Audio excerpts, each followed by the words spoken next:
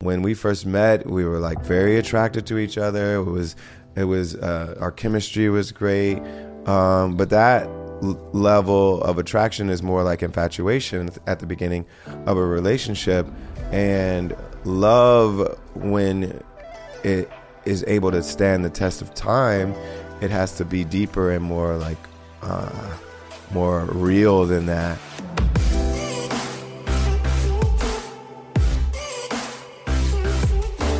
Hey everyone, welcome back to On Purpose, the #1 health and wellness podcast in the world. Thanks to each and every single one of you that join every week to listen, learn, and grow. And I'm so excited to be talking to you today.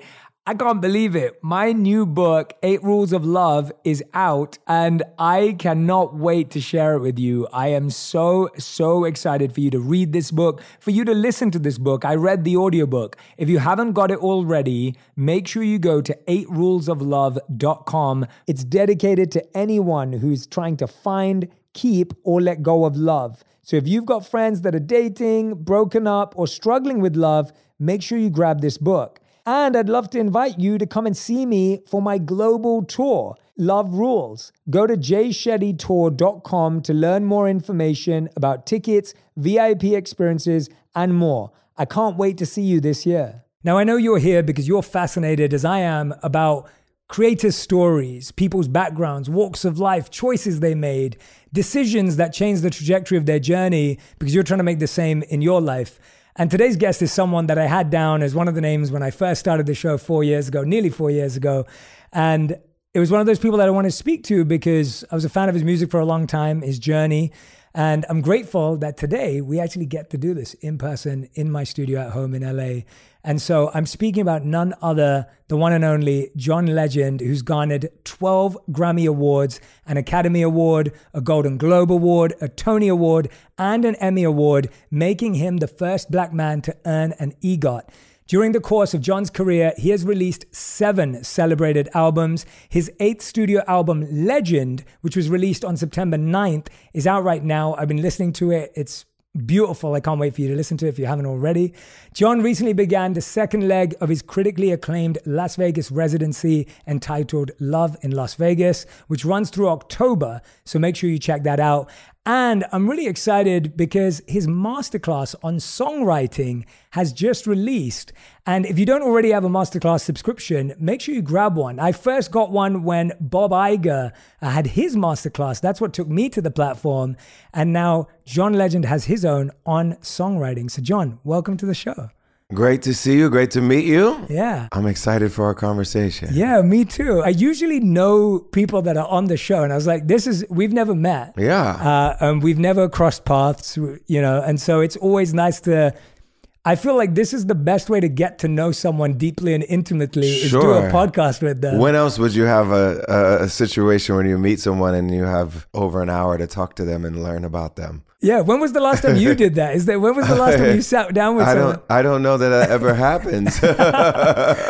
Yeah, it's a blessing and it truly is. But I mean, I remember being a kid in London. I remember when we first heard your music and we're like, who is this person? Yeah. At the time, I was listening to R&B and hip hop and rap. And then it was like, oh, this is very different. Like this isn't, it's hard to kind of pin it down into one of those genres. But I want to dive into your journey today as well a little bit. And I want to start with you being homeschooled. Yeah. When I was researching and reading, I was like, wow, I had no idea. Yeah, I was homeschooled by my parents, particularly my mother. We grew up in a very Christian home. My parents sent us to a Christian school for a couple years, but it was a little expensive for them to send us to private school. But they still wanted us to have a very kind of Christian education. They decided that instead of sending us to this Christian school, they would basically take the curriculum from the school, use the books from the school, and the school had this homeschool liaison as well because a lot of evangelical Christian parents like to use this method. We would work with the school, but my mom was our main teacher, and we were home a lot with her. We had, friends in the neighborhood, relatives in the neighborhood. But yeah, we were with our parents and at the house quite a bit when most of our friends were going to public school and being around a bunch of other kids. What's your strongest memory from that time, or something that you took away that has kind of stayed with you? Because I find that homeschooling is still a fairly small population when it comes to it's people very big in the evangelical Christian Right. community. What I remember from it, I was very precocious, so I loved to read. I loved to independently do whatever. I would just want to advance past whatever I was supposed to be doing at the time. I was obsessed with like encyclopedias and dictionaries. I ended up winning the city spelling bee during that time. So I was very precocious, wanted to learn everything. My mom had a typing textbook, and I just decided I was going to learn how to type. I was taking piano lessons during this time too. So I just wanted to learn everything and know how to do everything. What's something that you've been trying to learn more recently, or where that mindset's kind of like carried through? Well, I don't. What would you like to then, if you had the time? I should do more master classes. I should be a consumer more of master classes. But I haven't done that recently. I do like to read a lot, and I like to just read about how the world works. I like to read about policy, and I'm very interested in how to craft a better society that's more loving and more generous and more just and more equitable for more people. And so I like to read books that kind of discuss some of these policy ideas and ways of thinking about the world. Yeah, no, that's beautiful. And it is true. Like, I feel like we all get so busy that it's hard to find time to keep learning. Yeah. I mean, I haven't recently taken up anything where I'm like, I want to learn how to do this that I don't know how to do. I tried to do it with guitar for a while, and then I just got so busy that I never like stuck with it. And I haven't had something like that recently that I've done. Maybe I should learn another language. Yeah. My friend did some Duolingo. No, it worked for her. No, I'm with you too. I feel like, but it's fun looking back at like, what was that in childhood that we loved, and kind of reconnecting. It'd be with good. that. Now that you brought it up, I'm like, why haven't I, picked something I want to learn about?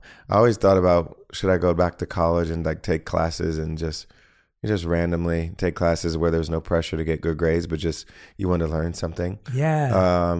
That'd be fun. Well, that's a beautiful point, that as an adult, you actually get to go and learn something without the pressure of it having to like be good grades. Or like my mom, get your she's job. going to college right now. She never Wow. graduated, and she decided she would just go. And, she's like almost 70 years old. That's amazing. Yeah. What's her experience been like? She loves it. She really enjoys it. I think it's very like stimulating for her. And, she doesn't work. So it's like something to occupy her mind and to stimulate her mind.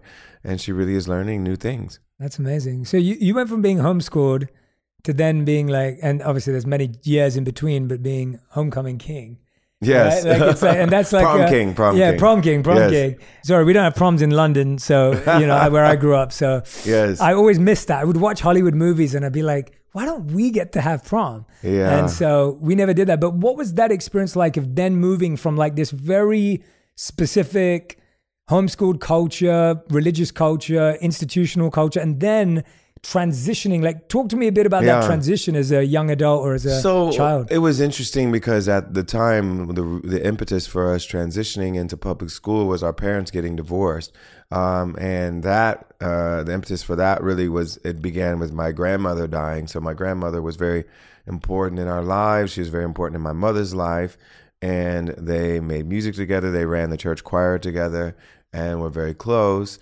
And when she died, it really sent my mom into a spiral, mental health wise, and she ended up abusing drugs and just really becoming distant from our family for a while. During that period, my parents got divorced. Our world was being shaken in a lot of ways. And one of the ways it was being shaken is like, oh, now we're going to public school after, an entire, 10 years of my life where I didn't spend any time in public school. And, it was quite an adjustment coming from homeschool. And I also, because I was so precocious, I ended up being skipped 2 grades ahead because I tested out of the grades I was supposed to be in.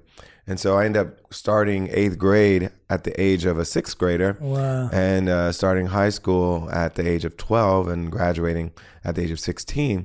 So all of it was a bit, difficult, socially adjusting to my parents being divorced, adjusting to being in a public school setting when I had never been in one before. There were a lot of adjustments to make. that's why I'm always, wary of the idea of homeschooling kids, because the social development just isn't really there. But I figured it out. So yeah, that's what I was going to say. I think music was always my way of helping me find ways to connect to people, because even though I was too shy to really strike up a conversation in person, I wasn't too shy to get up on stage. And once I got up on stage, it was my way of introducing myself to people. It was like, oh, this is me. This is who I am. And I didn't have to break the ice with people, because my music was my way of breaking the ice. It was like my social crutch, I would say, at the time. It enabled me to make friends, enabled me to feel like some control over what I was doing. And I think when you feel like you have something you're really good at, it makes you feel a bit more empowered to do other things and to connect with other people, and to feel like you can take up space, because you feel like, oh, I have something that I've shown everyone that I'm really good at. I think that is such a great point, and I completely agree with you. I was a really shy kid growing up, and massively introverted, and still am to this day in many circles. But my parents forced me to go to public speaking and drama school. And so I would go for 3 hours a day, 3 days a week. So 9 hours a week, all year round. That's a lot of time. It's a lot of time. And as I improved in both those areas of my life, that's where I would feel at home. Yeah. And now I started to have more confidence in different circles, and you can move that around. And I was speaking to my friend recently, one of my closest friends. His son's like 10 years old. And he was saying that he's struggling with confidence. And I said exactly what you just said. I was like, well, have you helped him get good at something? Yeah. I was like, what is he interested in? What's he naturally gravitating towards that he could be encouraged in further? Because that would empower him, as you said. Exactly. And I think that's such a beautiful thing, because we don't know what to validate ourselves through when we're kids. But hearing you reflect back on it makes sense. But I'm guessing at that time, there was a lot of stress. I mean, being a young kid whose parents are divorcing, like you said, like your mother's also experiencing mental health and drug abuse. Like, how were you making sense of that? Like, what helped you? It was hard to make sense of it. And part of my way of dealing with what was going on with my mother was to try to ignore it, honestly. And so I would pour myself into school, pour myself into music, pour myself into these things that kept me busy, so I didn't think about everything that was happening in my family. And my dad did a great job of, helping us, guiding us through it. We had a lot of extended family in our community, cousins, aunts, uncles, who helped fill in the gaps as well. And then we had people at school. I had a guidance counselor. He was one of the only Black men that worked at my school.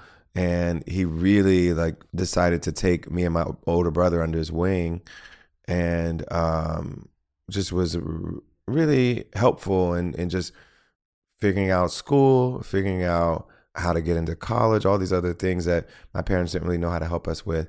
We just were fortunate to have other people fill in the gap. They say it takes a village to raise a child. And I think a lot of times when your parents aren't able to give you everything that you need, it's good to have other people in your life that can do it. Yeah, especially now, I feel like I'm not a parent yet, and of course you are, but it's like there's so much pressure on two people to be everything to these new human beings. And what you realize is that, you don't have to be everything.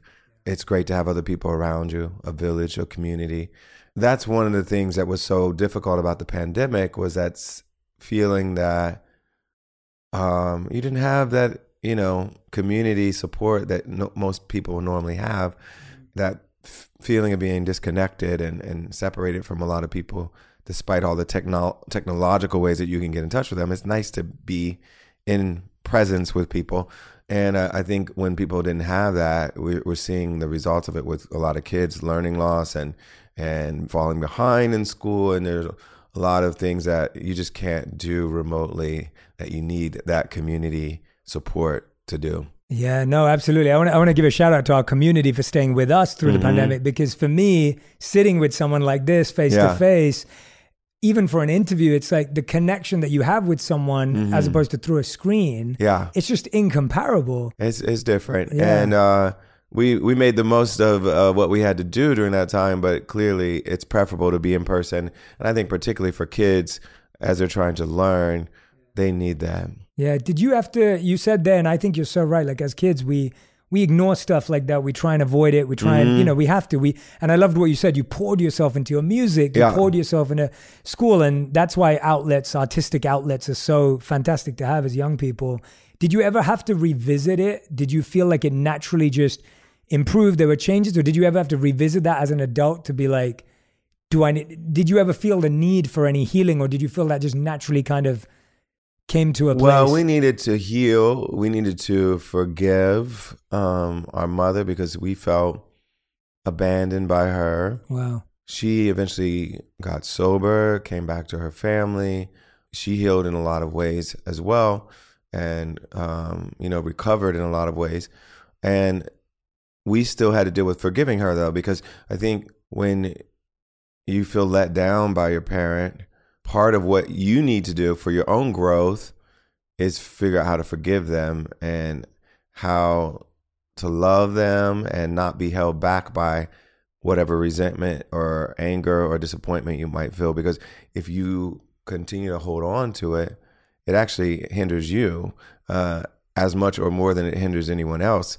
The person that may be the object of your forgiveness, that's great to forgive them, but it's just as important for you because that's the best way for you to go on and live the best life that you can live, is to get that weight off of your shoulders that you're holding on to.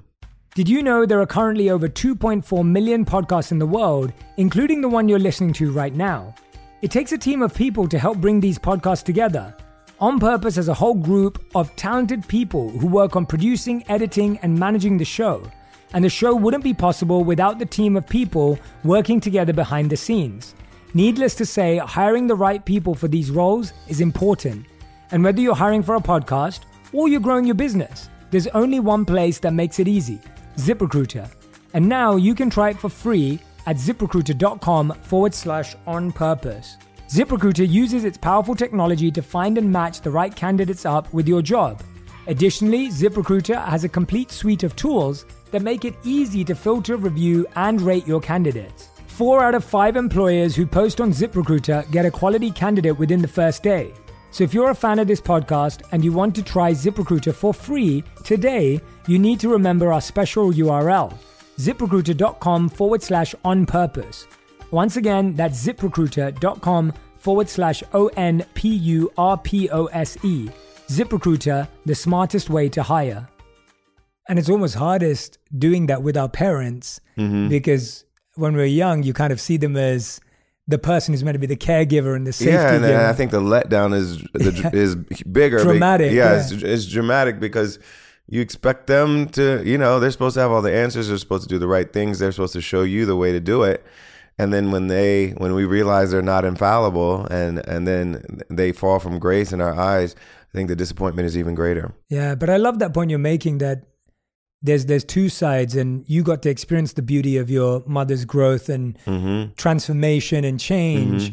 But it's like that person's like, I'm back. Yeah, and you're like, oh, okay. You don't know, like you've gotten used to dealing with not being with them and not having them in your life. And my parents got remarried during this time, and that was weird. So it was like a lot of dealing with all those feelings, dealing with forgiveness, wondering how to adjust to having that person back in your life. All of that. It was very interesting. Yeah, mine was kind of the opposite, where like I was encouraging my parents as a 10-year-old to get a divorce.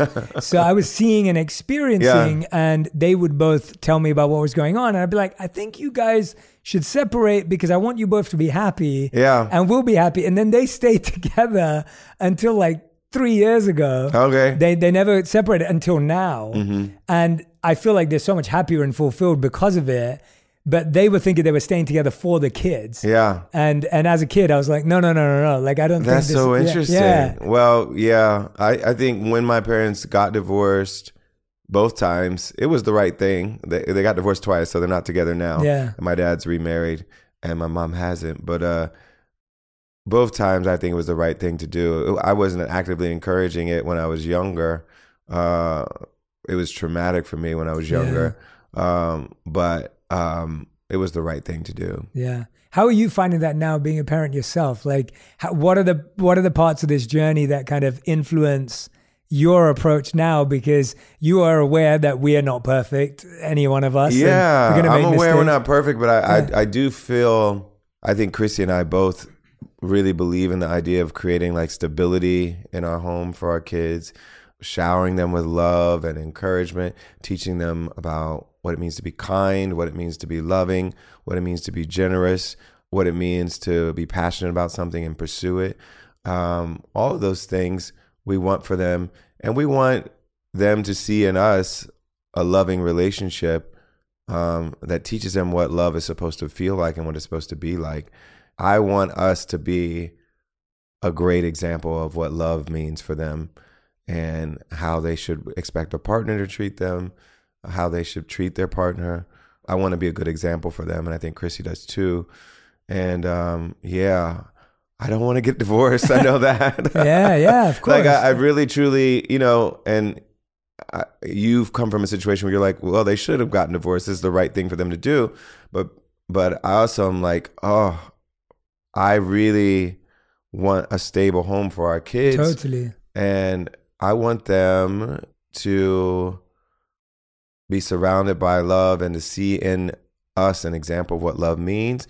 And hopefully we can maintain that for decades and decades to come. Like I want us to be grandparents, having them over for Sunday dinner. And like, I want that for us. Yeah, I wish that for you too. Definitely. That's beautiful. And I don't disagree with you. I think the point you made there is so clear that you want what stability means. Mm-hmm. And I think what sometimes adults don't recognize is staying together is unstable. Sometimes it is. Sometimes. Yeah. But there's always going to be some instability, of course. But I think that's the challenge. Like we usually see togetherness as stability and breaking up as instability. But often if two people are together, but it's causing more stress for everyone else. It's true. Yeah. And there's definitely circumstances like that. Yeah. God forbid that happens to us. No, of course. No, definitely. No. And by the way, it's so interesting what you're saying, because I literally just I just interviewed Dr. Gabor Mate, and he's like a healing and trauma expert and researcher. He's like in his 70s, I think, right? And so he's been doing this his whole life, like looking at trauma, looking at addiction, looking at children. And he literally just said what you just said, where it's like, you can't love your kids too much. Like, giving them a safe, loving environment. And I think for a long time, I confused love and safety. Mm-hmm. And I realized like safety was really what you needed as a child. Yes, you really do. Yeah, I really truly believe that. And we want to have them feel safe and surrounded by love and care. It doesn't mean you don't want to allow them to make mistakes, but you do want them to feel like they can make mistakes in safety. Yeah. And I think when people feel unsafe, it contributes to fear, contributes to trauma, and a lot of things that make their responses unhealthy as they get older, because if they're dealing with so much fear and danger in their lives, it affects the way they respond to stimuli. It affects the way they deal with fight or flight and all these things that kind of, these mechanisms that your body has to deal with trauma and fear. Like if they get activated too much, then it's hard for them to cope with life. Yeah, absolutely. When someone's as exceptional as you are at what you do, I want to hear about like, what was the hardest part about getting that good? Like what was when was it challenging to pick up an instrument or learn an element of music? Like was there ever, or was it just so natural and effortless that it's always been that way? Well, there's always effort. And I think part of it is like figuring out what you want to specialize in, what you want to do really well. Like I play the piano pretty well, but I'm not like an expert concert pianist. Like I've seen what they can do and I can't do it. And I got good enough at the piano to accompany myself, to accompany others, to write and to perform live. But people that focus on playing the piano are much better at playing the piano than I am. What I've chosen to focus on is being the best singer-songwriter that I can be. So I spend a lot of time focusing on my voice, focusing on songwriting. So those are the two most important things for me, and those are the things that I spend the most time and energy on. And it's not easy to write songs, and it doesn't come automatically. But I've developed ways of getting to that point where I'm pretty good at writing a song, and even my worst songs are pretty good. That didn't come automatically though. It came through like just writing a lot, listening to a lot of music, but also writing a lot of music and trying different ideas, seeing them work, and collaborating with other people who push me and bring out the best in me and give me new ideas. All of that made me a better writer, but it wasn't easy and it wasn't automatic. Yeah, there's often a perception that people have that the way you write songs or whatever is that when someone's going through emotional turmoil, their artistic expression is heightened. Mm-hmm. And then when their external circumstances are less stressful, it can be harder to find creativity. Is that true? Is that accurate? Or have you found that you can always, or you have a method to always tap it? Because your songs are like, your lyrics are highly emotive. Your songs are about real issues in your life. It doesn't matter whether your external life has changed. How have you continued to be able to access that? Because I think some people think, oh, when my life was hard, I wrote my best music. And now that my external life is simpler, because there's no easy life, my external life is simpler, I kind of find it harder to access. I've gotten so experienced at writing that I can turn it on pretty much at any point. But one of the ways I do that is by bringing other people in the room. Right. And so that way you're not always relying on your own inspiration, which may be hard to summon sometimes. And I think because I've been such a promiscuous collaborator, it enables me to stay refreshed as a creative person, because even if I don't immediately have an idea, I could be in a room with someone who does, and then I can bounce off of that, build on that, and we can create something together. And then I also have quite a bit of methodology around my songwriting that makes it easier for me to tap into my creativity and tap into that inspiration, so that when I have it, I'm able to go from inspiration to completion in a way that's tried and true for me. And that's what I spend a lot of time on in the master classes, just explaining, like, this is my methodology for writing a song. The inspiration is going to come from different places. Sometimes it comes just from, I dream about a song and I sing it into my phone and remember it that way, record it for later, and then go to completion when I go back to the studio and sit down to write.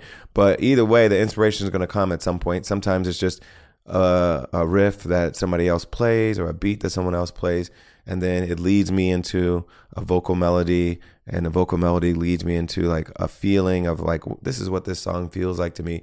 This is what the story is that I want to tell.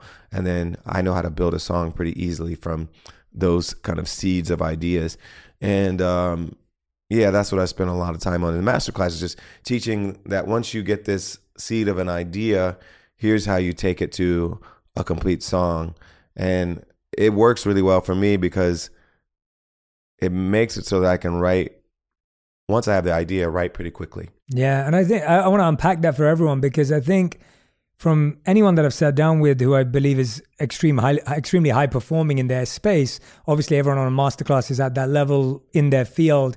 And then when I've sat down with people like Kobe Bryant as well, or like Novak Djokovic or Jennifer Lopez, it's like everyone always talks about this balance. With what you're saying perfectly is like, there's inspiration and then there's regulation. Mm-hmm. There's like actual methods, processes, structure. It's like we all think that there's a magic moment, which it sounds like there is, but then that magic needs to turn into a method in order to actually turn into something beautiful. Absolutely. Yeah. And the people that you were referring to, like Kobe, he was so naturally gifted. So he had this God-given gift to be this amazing athlete, but he took the gift, which some people have and don't maximize it like he did. He took that gift and worked so hard, practiced so hard, spent so much time in the gym. Like, there needs to be more to your ability than this natural ability. It needs to be cultivated. It needs to be honed. It needs to be practiced. And with songwriting, I've gotten to that point where it's not just, oh, I have a gift for music. Oh, I can sing. Oh, I have a good ear. It's, oh, I've spent a lot of time honing my craft as a songwriter, and it helps me figure out how to take this idea and make it a song that works. Yeah. And I love how everyone's different. Like, I completely agree with you. Like, when I'm doing this, it's like, even though I'm not in the same field as you, you could say something. I'm like, oh, that I need to do more of that. I think, I mean, when Kobe passed, I spent a lot of time just thinking about just like what it takes to be someone like him. And I think it really inspired me. It's like, you really, like, if you want to be great, if you want to be like world-changingly great at something, you got to put in the time and energy to do that. Yeah. And it can be inspiring to see examples of that in the world and then say, yeah, I want to be more like that. Yeah, well, even when you're giving the example of when you're in the studio and you're bringing people in, like for me, the podcast is like that. Like, I sit down with people that I'm not in the field of at all. Yes. And I'm like, oh, that's how they do it in their field. How can I apply that to mine? And I think that's what Masterclass does great. But because we had Russ on, the rapper, and he was talking about the opposite, where he was like, I don't like having anyone in the room with me, because if people are in the room with me, then I don't get to be silly, or I don't get to be totally expressive. So he said to us, he was like, I get rid of everyone and then I make weird sounds into the microphone to see what works for me. Whereas if my boys were there, he was saying, if my boys were there, he was like, they'd all laugh at me. Yeah. And so I'm wondering, who do you like having around you? Like, could you give us an example of some people that you've sat with that you're like, and they don't have to be even people that we know, they could be other people behind the scenes, but someone that you're like, oh yeah, when they're in the room, they kind of spark me this way or that way. Well, I take his point as saying you don't want people around that aren't totally bought in creatively, because you want people in the room that are in there to create something beautiful with you. And if they're there to be like, you're kind of, what my sense is, I don't know him and I don't know his friends, but my sense is that he's saying like he might want to be too cool around them. Yes. And if he's too cool around them, he may not come up with the best art. Yeah. And I think it's important to have, I don't have random people in the studio when we write. Yeah. Like, I have only writers in the studio, and we just sit there and vibe off of each other and see where the vibe takes us. And hopefully everybody's bought in to the idea that we just want to make something amazing and something beautiful and something interesting and something that's a great song. And they're not worried about being cool, not worried about anything else other than let's make this great. That idea of being around people that you're okay to make mistakes around, be fearless around, like that's the kind of people you want in the room. And we just try things, and I try not to have an ego about my ideas. So that means if like I do a thing called a mumble track usually, where I just mumble a melody and see if we like it. And some of the other writers in the room may do the same thing. And I'm like, oh, I like their idea better than mine. And I think you need to have that openness to other people's ideas, that humility when you're a collaborator. And so I think part of what I'm really good at is that spirit of collaboration. So I understand that all the great ideas don't need to come from me, and that I can benefit from this other energy and creativity in the room and be open to it, be humble enough to receive it and not think that it all has to come from me. Yeah. Egolessness is hard though. Like that's like, especially as you become more successful, like I think that's something people struggle with, because you have to trust yourself to some degree. So how did you? Well, I think so. Well, the interesting thing about ego is like the people that you think of that have big egos are also very insecure. So it's like, it's very interesting thing about that combination of the inflated ego and the heightened insecurities at the same time. And it can be very debilitating when that's the issue, because a lot of times when you hear, well, this artist, whenever they come, they won't let you look at them, they want this and that. And what I hear when I hear that is not, oh, they think so highly of themselves. I think, oh, they're pretty insecure, probably. And so it's interesting thinking about that and what that means and what the kind of, I don't know what the psychology is behind that, but it's an interesting combination that I've observed in the world, is that people that are seen as having big egos and being difficult to work with are also usually pretty insecure. Exactly. I think you're spot on. When I started the show, when I started interviewing people, I noticed that too, where there was natural social anxiety. And a lot of people were just so used to being on when the camera was on, that's when they came into full force. But then when the camera was off, it's not that they didn't care. It's that they didn't even know how to connect because they've been so trained in that way. And so you're right. I think it's so interesting that from the outside we can be like, oh, that person has an ego, or they're being arrogant, or they're braggadocious, or they have a bravado, but it's not that. It's my assumption is that they're probably insecure. That's usually my assumption. No, that's well said. I've got to give you a bit of context before this next question, because so my wife, we've been married for 10 years now. Married for 6 years, been together for 10 years. And my team was looking at it the other day, and she was reading a book, and they were like, oh, what are you reading? Because she'd taken the cover off and they can tell. And she was like, oh, I'm reading my husband's book, like as in my book, which I wrote 2 years ago now, 2 years ago. And they were like, what, have you not read it? Like most of my teams read the book and she hadn't. And they were like, no. She was like, no, I never got around to it. I read bits. So my question is, I heard Chrissy said something similar where like she sees the name of a song and then she's like wondering like, wait a minute, how did he call that the name of the song? Like, is she your number one fan? Does she listen to everything? Or do you often find that like she's catching up with everyone else?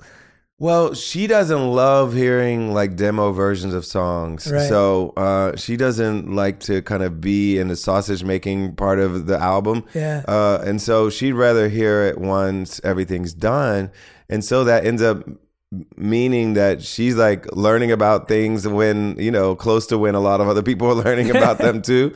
And so, there are times where she's like, oh, news to me. Yeah. But she just doesn't like to be in early on the process, because she's found, I think from when we first started dating, that when she fell in love with the demo versions, that we changed them so much that she didn't like, kind of falling in love with the early versions, because it kind of almost disappointed her when the finished version was out, because she felt like less connection to it. Oh, wow. So she decided she just didn't want to be involved early on in the sausage making. Well, she has good reasoning. My wife just didn't have time for me. But I find that's interesting in couples, right? The idea of like, we were talking about being a good example as a couple and trying to build that loving relationship. Like I find that in an immature stage in my relationship, I constantly wanted my wife to be my number one fan. Like there was a time where I was like, I wanted her to read everything and listen to everything and watch everything and share everything. And like this, I'm talking about like maybe like 7-8 years ago. And then as time went on, I just started to realize, I was like, well, she's not with me for those things, right? Like she can support them and appreciate them, but she's living with the real me and is experiencing that. Like, I guess my question is like, how do couples appreciate and admire each other in an effective way when often we just lean on our partner for validation and glorification often? Yeah, I still really want Chrissy to be into my work. I love it. And I think more so because like it just feels good to know that she has good taste and she loves music and that she likes something I did. Like, I'm like, that's awesome. And I want her to love it. And I respect her a lot and I trust her a lot. And I feel like she has good taste. So if she likes something I did and she especially likes it, then that's a really good sign for me. So it feels good. Like, it's not that I'm insecure about it. It's that like, I really want her to love it. And I want everyone to love it, but I want her to love it more. I know, I'm the same. I was doing something recently, but my wife's also the person that will give the most honest feedback. Yes. Like I will practice a presentation or whatever I'm doing in front of her and she will just pick it apart. But I know she's doing it out of love because she also wants me to be incredible at what I do. And we help each other so much and we believe in each other and we support each other so much. So, when she's working on a cookbook, I'm, helping her. I'm tasting stuff. I'm doing whatever I can to help. And, we collaborate on a lot of business things together. So there's a lot we do together. But she doesn't like to be in the weeds of my music creating career. But she goes to a lot of my shows. She always has feedback for, how we can put the show together better, be more effective at, the set list and arrangements and different things like that. She has ideas about how it should look. And she's given me great feedback over the years on that kind of stuff. So I'm always happy when she's proud of me and when she's excited. That's when, I feel very like, okay, we're doing something right here. Yeah, no, I feel that I can relate to that too. I'm like, if I do something and my wife's happy, it's a different form of happiness. Like my Vegas show, like I'm so proud of it, but it was especially good for me to hear that she was so proud of it. Yeah. And so excited to show her friends and, you know, tell people about it, because that just, it was like, it's an extra good feeling when she says that. Yeah, definitely. No, I relate. And I think the question came from, I think it was when she said something about when she saw the song title, I don't love you like I used to. I don't love you like I used to. And that's an interesting song. It's a great song. It's for a couple, because it's like, when you go through things together, you learn more about each other. Totally. You grow, and it's not the same kind of love you had when you first met. Yeah. When we first met, we were like very attracted to each other. It was our chemistry was great. But that level of attraction is more like infatuation at the beginning of a relationship. And love, when it is able to stand the test of time, it has to be deeper and more like more real than that. We've been through enough together where it's like really fortified us and made us stronger, and those tests have made us grow together and you know, realize things about each other that we didn't know. And going through all of that makes you be able to write and sing a song called I Don't Love You Like I Used to. It's different now, but it's better. Yeah. I love that song because I felt the same way. I was just like, that is such a great title, because you're like, oh no, what's going on? And then you're like, no, actually it's true. Yeah. And I think the challenge with love is that we've been programmed to believe that it should stay the same. Yeah. We've been programmed to believe that you should go recreate your first date. And everything should feel like your first date. And it's almost like, well, what if it got better? You know, what if there's more? What were you like when you met Chrissy? And how have you evolved, do you think, as a man, as a human, as a person? Like, what has evolved and grown about you in a positive way? Well, I think I was more selfish then. Like, I wasn't a great partner at the beginning of our relationship, even though I was very into her and very excited to be with her. Like, I was still selfish. I was in my, mid-20s, still like, not ready to fully be like the committed partner that I am now. But, once you really figure out that you love someone and you really like love so much about them and you really want to make it work with that person, like you have to decide, like, I'm going to do the things I need to do to be a good partner in this relationship. And I've just grown as a person because of that too. Because when you stop being so selfish, when you think about not only the joy you get from a situation and the pleasure you get from it, but also think about your responsibility and your commitment in that situation, I think you just grow and you mature. And that's, I think part of it's just a matter of time. You need time to become that person that you want to be. I think in your mid-20s, you're still dealing with impulse control. You're still dealing with selfishness. You're still figuring out what you want to do in your career. All these things are happening. But when you figure those things out, you can just be a better person in general. And I think it makes you better at other things too when you're able to understand that balance between what you're trying to get from a relationship, but also what you need to give to make it work. Yeah. What did you think that you didn't value about her in the beginning, but today, like, you're like, oh, I noticed that more now. Like I didn't even get that at that time because of my immaturity or earliness. Well, I feel like I've just learned so much about her personality, how she reacts to stress, how she reacts to life, how she can find a joke even in like the craziest, even in grief, like she's able to find humor. And like, I feel like you see so many things about your partner as you grow together and as you experience adversity together. And what I've seen from her just made me love her more and value her more. Like, I think she's cooler now than I've ever thought she was. Like, I just really have seen her in all kinds of situations. I just value her more and in awe of her more than I ever have been. That's beautiful. That's great. I wish the same for my marriage too. It's I wish it for everyone's, honestly. I love love. I went to 2 weddings this weekend. Oh wow. Okay. And like I truly like when I'm at these weddings, like I genuinely get emotional and I genuinely feel like joy for this couple in embarking on this journey together.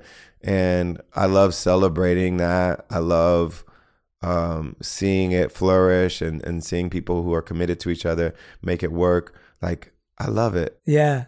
No, me too. I love love too. I've just written a whole new book about love. Yeah. It comes out next year, but it's like, I officiated 2 weddings in the last 12 months. And the difference, the pressure and the honor of doing that, my whole thought process in my head is don't cry. Don't cry, because I love love so much, and all I want to do is like cry and just like appreciate the moment. I'm like, I haven't had to officiate any weddings. I was like, I've sung at quite a few. Yeah, I can imagine. Yeah. But I got emotional this weekend, and I think part of it is being a dad too now, because when I watched the bride's dad walk her down the aisle, I got super emotional. I was just thinking about my daughter and thinking about my son, and just thinking about, just what it means to pour all this love into these little people, and then to watch them grow up and experience life and find love. It was beautiful. That's amazing. I love that. And you mentioned grief, and then the song Pieces in the new album, there's the beautiful lyric, let your broken heart learn to live in pieces. And I literally just haven't stopped thinking about that, because I think that there's so much about us that's constantly trying to get everything to fit. And even with a heart, we're trying to become whole again. Like there's always that concept, but you're like, let your broken heart learn to live in pieces. Like, where did that come from? Like that idea? The idea of the song is that we never completely shed or forget this trauma that we may go through in life, this loss, this heartbreak. Like, we'll remember it. There'll be times when we'll feel those pangs of memory, that it'll come back. It doesn't mean you can't heal. It doesn't mean you can't recover, but it does mean that grief will still be a part of who you are, a part of your story. Effectively recovering from that means not forgetting it, not that it didn't happen, but learning to live with it, and learning to continue to live with it, and experience life and joy and pain and all the things that come in life afterwards. Continue to like live on. Despite the fact that this grief won't ever leave you completely. Yeah, it's almost like we're asking the wrong question. We're always like, how do I move on? How do I get over this? And you're saying, well, and you're saying I'm saying you're gonna carry it. It's part of your life now. It's part of your story. Part of who you are. Like I said with Chrissy, like I've seen so much growth through our grief and through our tragedy. It's always going to be part of who we are, and I'm fine with that. Like, it's part of who we are. We carry it with us, and it's okay. Yeah, and I'm sorry for your loss, and I'm that. I mean, I don't think there's pretty much anything harder to go through than what you've been through. I've never been through anything harder, but it just means, when you live long enough, you're going to go through something like that, and figuring out how to continue to live as you carry that with you is what the song's really about. Yeah, and often we find that those traumatic and difficult experiences can break people apart, but you focus on growing closer together. Yeah. What do you think is that difference? Like your values are so clear. I can tell in this interview, I'm like, values of children, of family, of love, of kindness, of connection. Like, how do you, in moments like that, is it that your values just drive you forward, or like, how do you make sure? Because I think sometimes people just have experiences that derail everything else that's going right. Yeah.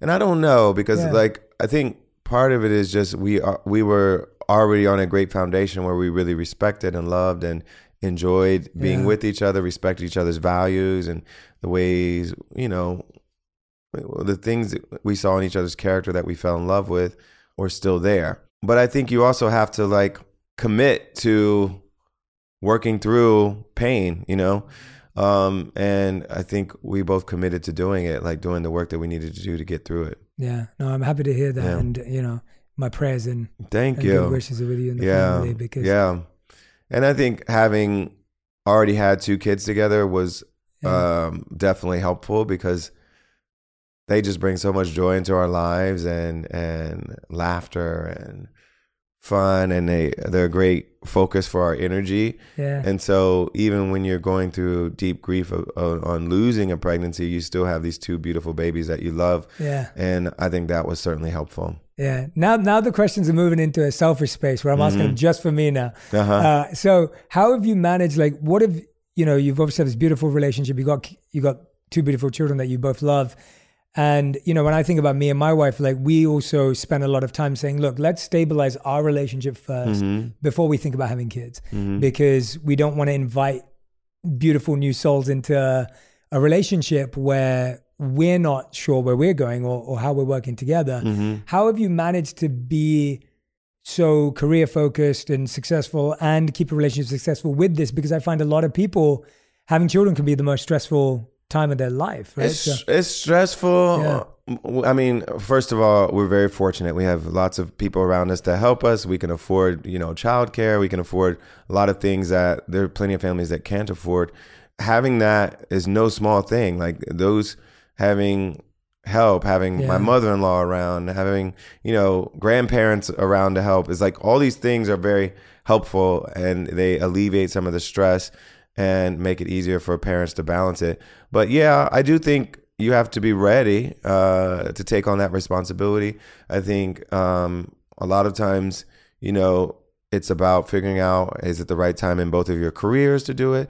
Particularly for the woman, like it can be very difficult to figure out when that can be, because particularly in America, we don't have a lot of leave that's available for maternal or paternal leave that's available for a lot of families. And there's all kinds of obstacles in the way that make it harder for people to be working parents. And so I think a lot of people are making decisions about when to have kids based on that. And that's a real like practical consideration that needs to be figured out for you to be able to handle it. Because a lot of the stress around parenting is around having the resources and the childcare that you need. And when that's not right, it can be stressful. Totally, it can be stressful in your marriage. It can be stressful in so many other things. Yeah. And so, and my prescription that all those things need to be in order is like a hard prescription to fill, though, because it's like it takes resources, it takes family, it takes, you know, everything being aligned, and everything's not going to be perfect for so many families, and they're still going to want to bring a life into the world, and yeah, it's a challenge. Yeah, no, absolutely. And I think those things changing. I mean, yeah, when I was born and raised in London, and so when I worked there, like the maternity leave and the paternity leave was fantastic. I mean, it could be even better, but it was great. It was like at least 6 months, and then you could extend for another 6 months if you needed it. And it was, and not to be nerdy, but like these are policy things that can affect people's decisions. And, you know, we're having a lot of conversation around reproductive rights and whether the state can force people to have kids. And what I think our conservative fellow citizens should realize is that people sometimes would like to have kids, but they're not in a place to be able to afford it or take care of it. And so if there are policy solutions like child tax credits, free childcare, that would make it more likely that people would choose to have kids. And I think there's so many families that could use that kind of support. And I feel like one way that we could come together, conservatives and progressives, is say, if you really believe in this idea that families are important as like a foundation for our society, and you want to do things to support people having children in their lives and building families, like one way to do that is make sure they have the resources to make that choice in a way that they can handle it and their family can handle it. Yeah. Is that one of the areas that you've been focused on, as you were speaking about earlier with? Has that been an area of focus for you? Well, this is something I think about all the time. So I think about it when it comes to our schools, making sure our schools have the resources that they need, making sure our communities have the resources they need. And it's kind of the impetus behind my entire political kind of inclination is how do we make our society more livable, more loving, more just, more equitable, and how do we support folks who don't have the resources they need right now? How do we make sure they get those resources? Yeah. And so a lot of times my work has been about the criminal justice system, but what I like to do is point out the choices that we make around criminal justice and how they are resource choices as well. They're more interconnected. Yes, they're more connected like because when we spend so much of our societal energy and resources and budgets on policing and locking people up, that necessarily precludes us from investing that money in other things. And so my advocacy work has really been around, let's invest in these things that are edifying, that are building, that are productive, that are loving, that are just, and not invest as much as we have in the things that are more destructive and more about the state monopolizing force and violence through policing and jailing people. Yeah, thank you so much for going nerdy on us. It was good. We had to. No, it's important. Yeah. I think it is important to see the interconnectedness of a value of, family man, children, and then how that actually scales up to an economy and a society, because we can have these in our small units, but it needs to change at a... And I get into arguments, with friends of mine who I'm close with, and, they'll see these news stories about crime going up and robberies going up, and they'll always kind of default to, well, we just got to punish people more, like make them scared to do these kinds of things. And what I'm always thinking about is, well, how do we create a society where just less of that is happening? How do we create a society where people are healthier, they have the resources they need, they're not homeless, they're not addicted to drugs, and when they are, they're being treated and not punished? Like, how do we create a society like that? And then a lot of these issues with violence and with property crimes and all these other things, they'll go down if we're investing in the kind of preventative measures that would make us healthier in general. Yeah, absolutely. You were speaking about, the journeys of people, like from everyone that you were homeschooled around or in your community, like the journey that you've taken is that, I'm guessing, obviously that's very unique. It's very different. When you look back on your life now, it's like, what's there, like, what keeps you going? And when you look back, what do you look back at and go, that was really special and that was beautiful and that was something that I always cherish? What keeps me going? Well, part of it is just the joy I get from creating new things. It's a very amazing sense of gratification that you get when you walk into a room and nothing exists except, loose ideas in your head. And then a few hours later, you walk out with this new thing that exists. It's a song. Yeah. And that song could be the one that changes your life. It could mean something to all kinds of other people. I just, at the wedding I went to, one of the weddings I went to this weekend, some guy said, I went to your show and it actually saved my marriage. And I could be writing that song that saved someone's marriage tomorrow. And the fact that I get to go to work and create something brand new that didn't exist before is such a joy. And I truly, I want to do it all the time. That keeps me going. Yeah. And then being on stage is really exciting for me and fun. I love the connection I feel with the audience. I love when the show just feels like everybody's clicking on all cylinders. We're doing this together. We've got band members, dancers, singers. Everybody came together to put this show on, and we get it right, and we feel the energy from the crowd, and we feel the love from the crowd, and we're giving it to them. They're giving it back, and we feel this connection and this chemistry, this energy that we're all creating together.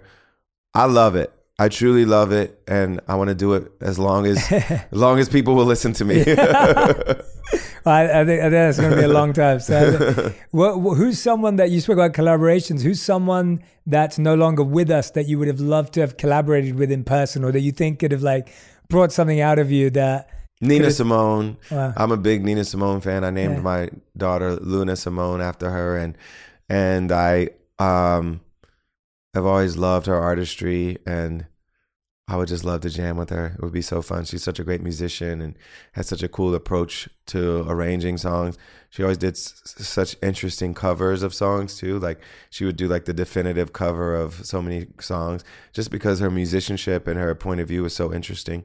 I would love to just soak in that for a little while. Yeah. And what about someone who's alive that you haven't collaborated with yet, or someone that you find inspiring in any field of music or any Kendrick Lamar, I love. Cool. I just went to see his show. That hasn't happened yet? I've worked with almost every rapper in history. Yeah, exactly. But Kendrick, cool. I'm truly a fan of, and I went to go see his show this weekend, and love his new album, love all of his albums. I just think the level of artistry and care that he puts into everything is just so impressive. He's one of my favorite artists in any genre right now. I think he's just incredible. I love that. When you're working on an album, like how much, because you're someone who works consistently on an album for a long amount of time before it comes out, right? Like there's not always new music all the time. What kind of, in that creative process, like how do you stay inspired in the ups and downs and the ebbs and flows of a long creative process, which is rare nowadays? Like when you speak about someone like Kendrick, right? Like everyone talks about Kendrick as someone who work on an album for a couple of years, which used to be the norm, and it's rare. It's still the norm for me. That's what I mean. I feel like making an album is about a 2-year process for me, and I try to put them out every 2 or 3 years. But you're not always going to be inspired every day, but there's always another day. And, you know, most albums, you know, around an hour or a little bit less, a little bit more. I did a double album this time. It's an hour, 20 minutes. Yeah. But like over a 2-year period, I'm going to have enough inspiration to make an hour. You know? That's like, fair. So there'll be days when, you know, you don't feel it. And like I said, one of my best ways of combating any kind of writer's block is having other energy around me and other creative people in the room so that I feel like I can get inspired by things that are outside of my own head. And so I think that's important. Scheduling the time to write, I think, is important rather than just kind of waiting around for inspiration randomly to hit. Structure. Because I think you need to actively summon that rather than just kind of hoping it'll gonna knock you over the head every once in a while. You need to actively summon it. And so for me, scheduling the time is important too. Yeah. Do you have any like weird quirks or habits to help summon that moment, or like some kind of things that you need around you, or any items or things you need to see, or is it more like just scheduling, planning, structure? And then you want the inspiration to come, and like it could come from a movie you saw, or just a line from the movie. Inspiration could come from a song you listened to in the car on the way to the studio. Inspiration could come from just a random conversation you had where just this line like stuck out to you. And then, like I said before, a lot of it's through collaboration. So a producer may come in and he have a track, or she'll have a track and play it for you. And it's just music, but it speaks to you and you'll feel something from it, and then build a song from that.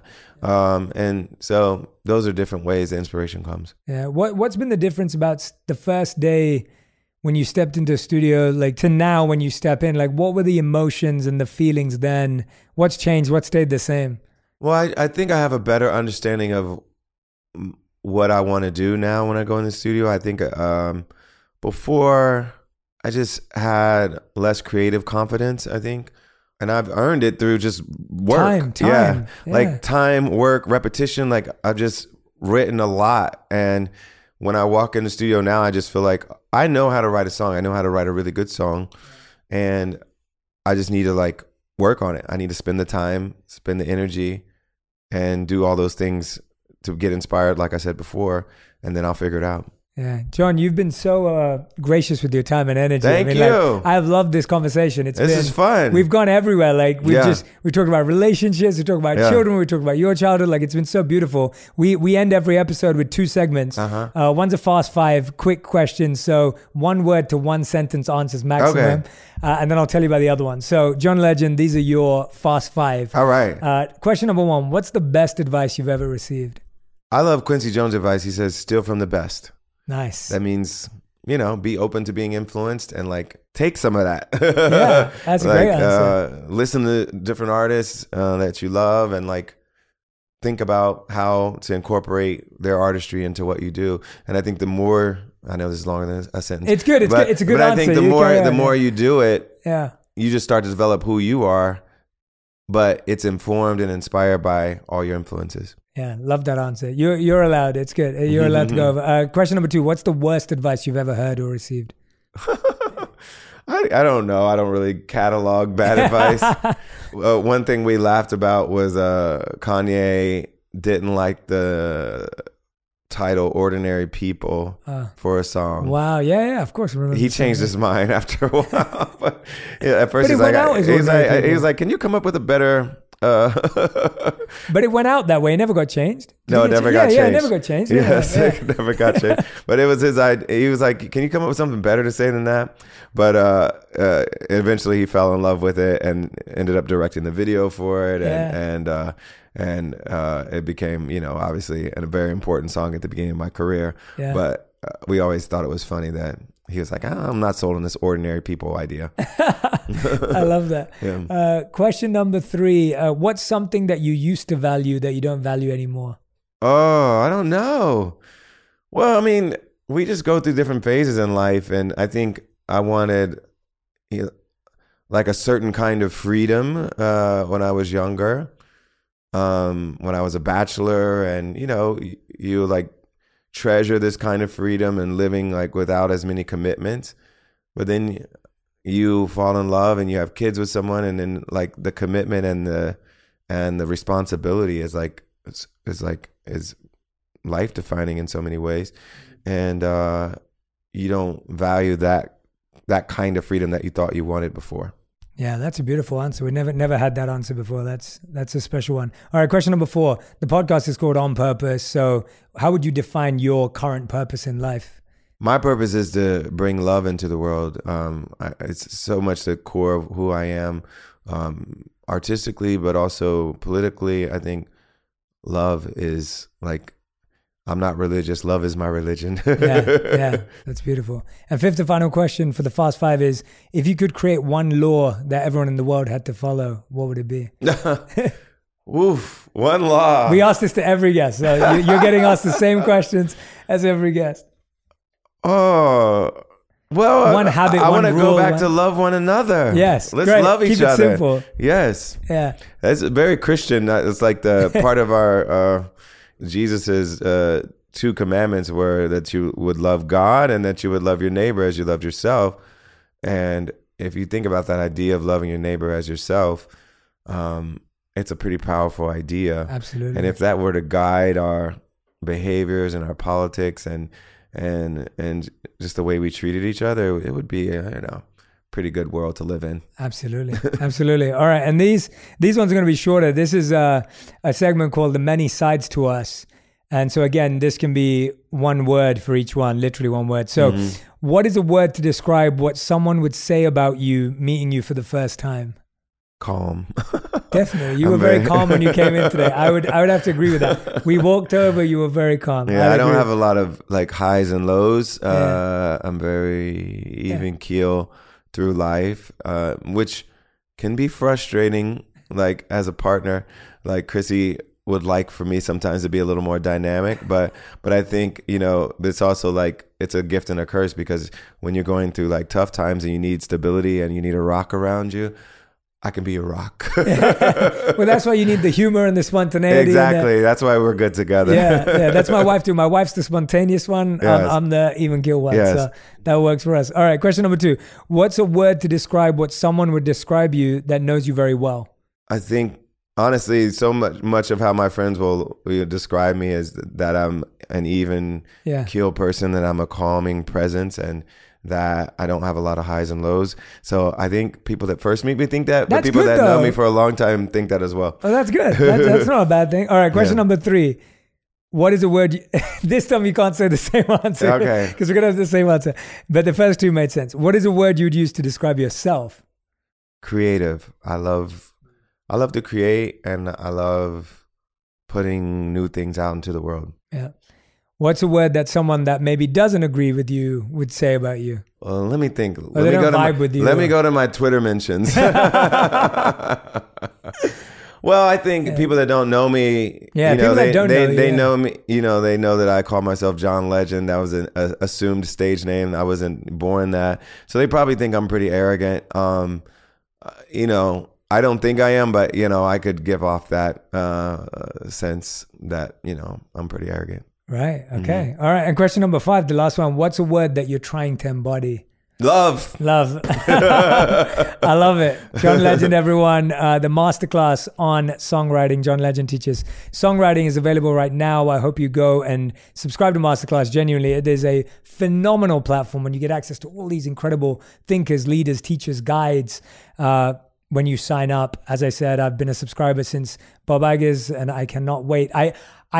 Can I become a good songwriter, John? That is the question. Even though that's a good question. I did grade 5 theory. I feel like there has to be some level of foundational musical understanding to use my class. But I think if you have that, it can be really helpful. Well, I did grade 5 theory. I played piano up to grade 4. Yes. And I used to play percussion, but I haven't done it since I was 12.